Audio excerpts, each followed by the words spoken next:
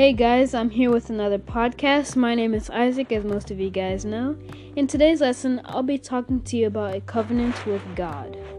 A covenant with God is a condition or a conditional promise that you made with God, or basically a promise that you made with God that you'll have to fulfill on both sides. Basically saying that if you make a promise with God, you also have to fulfill your side of the end, and God will always fulfill his side of the end as long as you do your part. So he does his part and you do your part.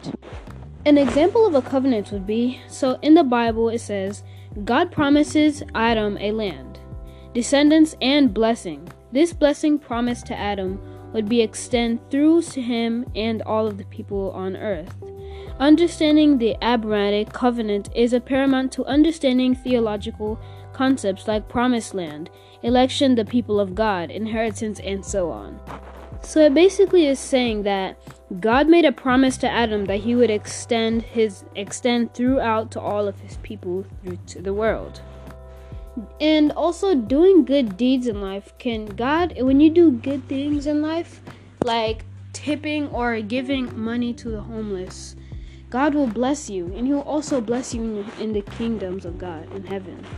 So that's why it's always good to help people. And don't just help people because you know God's gonna bless you. Help people because it's right. If you're doing it for the blessings, God may not bless you. But God always provides. He provides everything in life and all of the main resources. Another example of God's covenant would be when he had a covenant with Adam.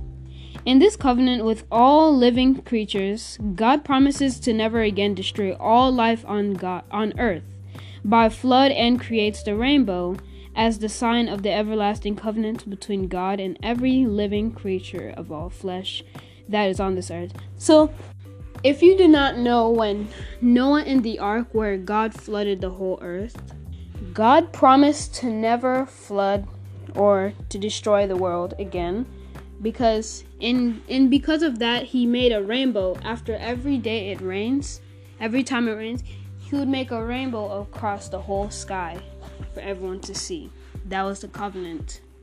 So what I'm basically saying today is that it's good to have a covenant with God. But when you have a covenant, when you promise to do something, you have to fulfill it. Be a man or woman of your word. Thanks guys for tuning in. I'll see you guys next time. Bye.